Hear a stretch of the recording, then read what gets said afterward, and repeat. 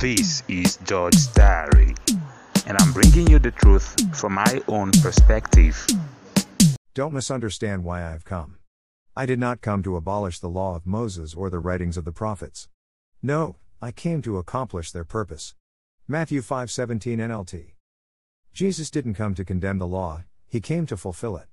The purpose of the law was to expose our inadequacies and our need for a Savior. Jesus brought the need for the law to an end by fulfilling it. To fulfill here means to bring to an end.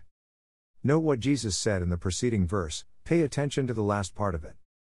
I tell you the truth, until heaven and earth disappear, not even the smallest detail of God's law will disappear until its purpose is achieved. Matthew 5:18 NLT. The law had a purpose and cannot outlive its purpose. The fulfillment of the purpose of the law made the law of no relevance going forward. It could only last until its purpose is achieved. Let's see the purpose of the law in one of the writings of Paul, the apostle of Jesus Christ. This will take us away from Matthew for a moment. Let's read. Why, then, was the law given? It was given alongside the promise to show people their sins. But the law was designed to last only until the coming of the child who was promised. God gave his law through angels to Moses, who was the mediator between God and the people. Galatians 3:19 NLT. Paul wrote that the law was only fashioned to last for a moment, until the coming of the child. The child here is Jesus. That's why Jesus said, I didn't come to condemn the law but to fulfill it. Jesus needed to say this so that it should be clear that the prophets of the law were not false prophets, they only spoke what was relevant at their time. In Jesus, the law expired. Paul explains further. Is there a conflict, then, between God's law and God's promises? Absolutely not. If the law could give us new life, we could be made right with God by obeying it.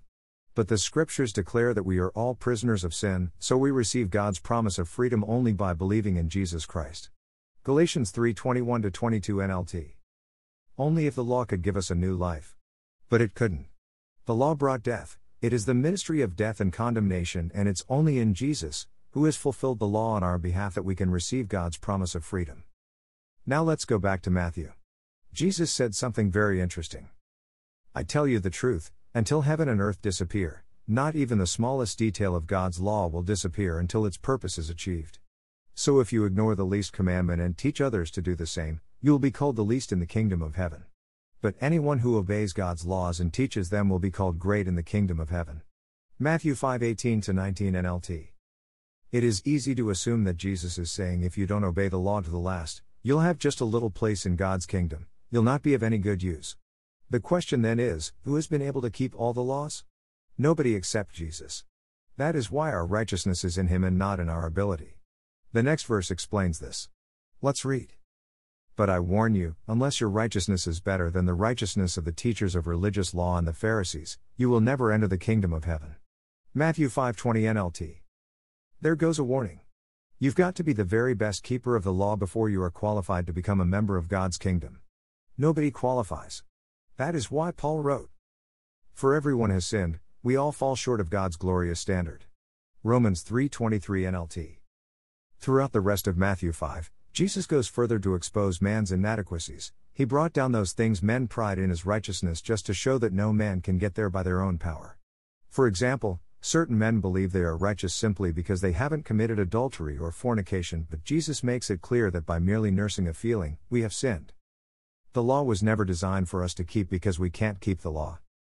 I'll summarize with Romans 3:24 so that we can see how Jesus has saved us from the burden of the law. Yet God, in his grace, freely makes us right in his sight. He did this through Christ Jesus when he freed us from the penalty for our sins. For God presented Jesus as the sacrifice for sin.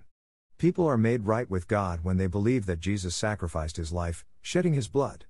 This sacrifice shows that God was being fair when he held back and did not punish those who sinned in times past. Romans 3:24-25 NLT. We were freely made right by God through Jesus, not through the law. We were freed from the penalty of sin because Jesus gave himself in our stead. God arranged it this way to reconcile us with himself in the most amazing way. The law? We are no longer under the law. Paul writes further. Sin is no longer your master, for you no longer live under the requirements of the law. Instead, you live under the freedom of God's grace. Romans 6:14 NLT. Sin is no longer your master. Doesn't mean you can't do wrong anymore, it means that your wrongs can't hold you bound anymore. Your righteousness isn't tied to your actions but Jesus. We live under the freedom of God's grace. And yes, because we are righteous, we live righteously. We are not trying to be righteous, we are righteous.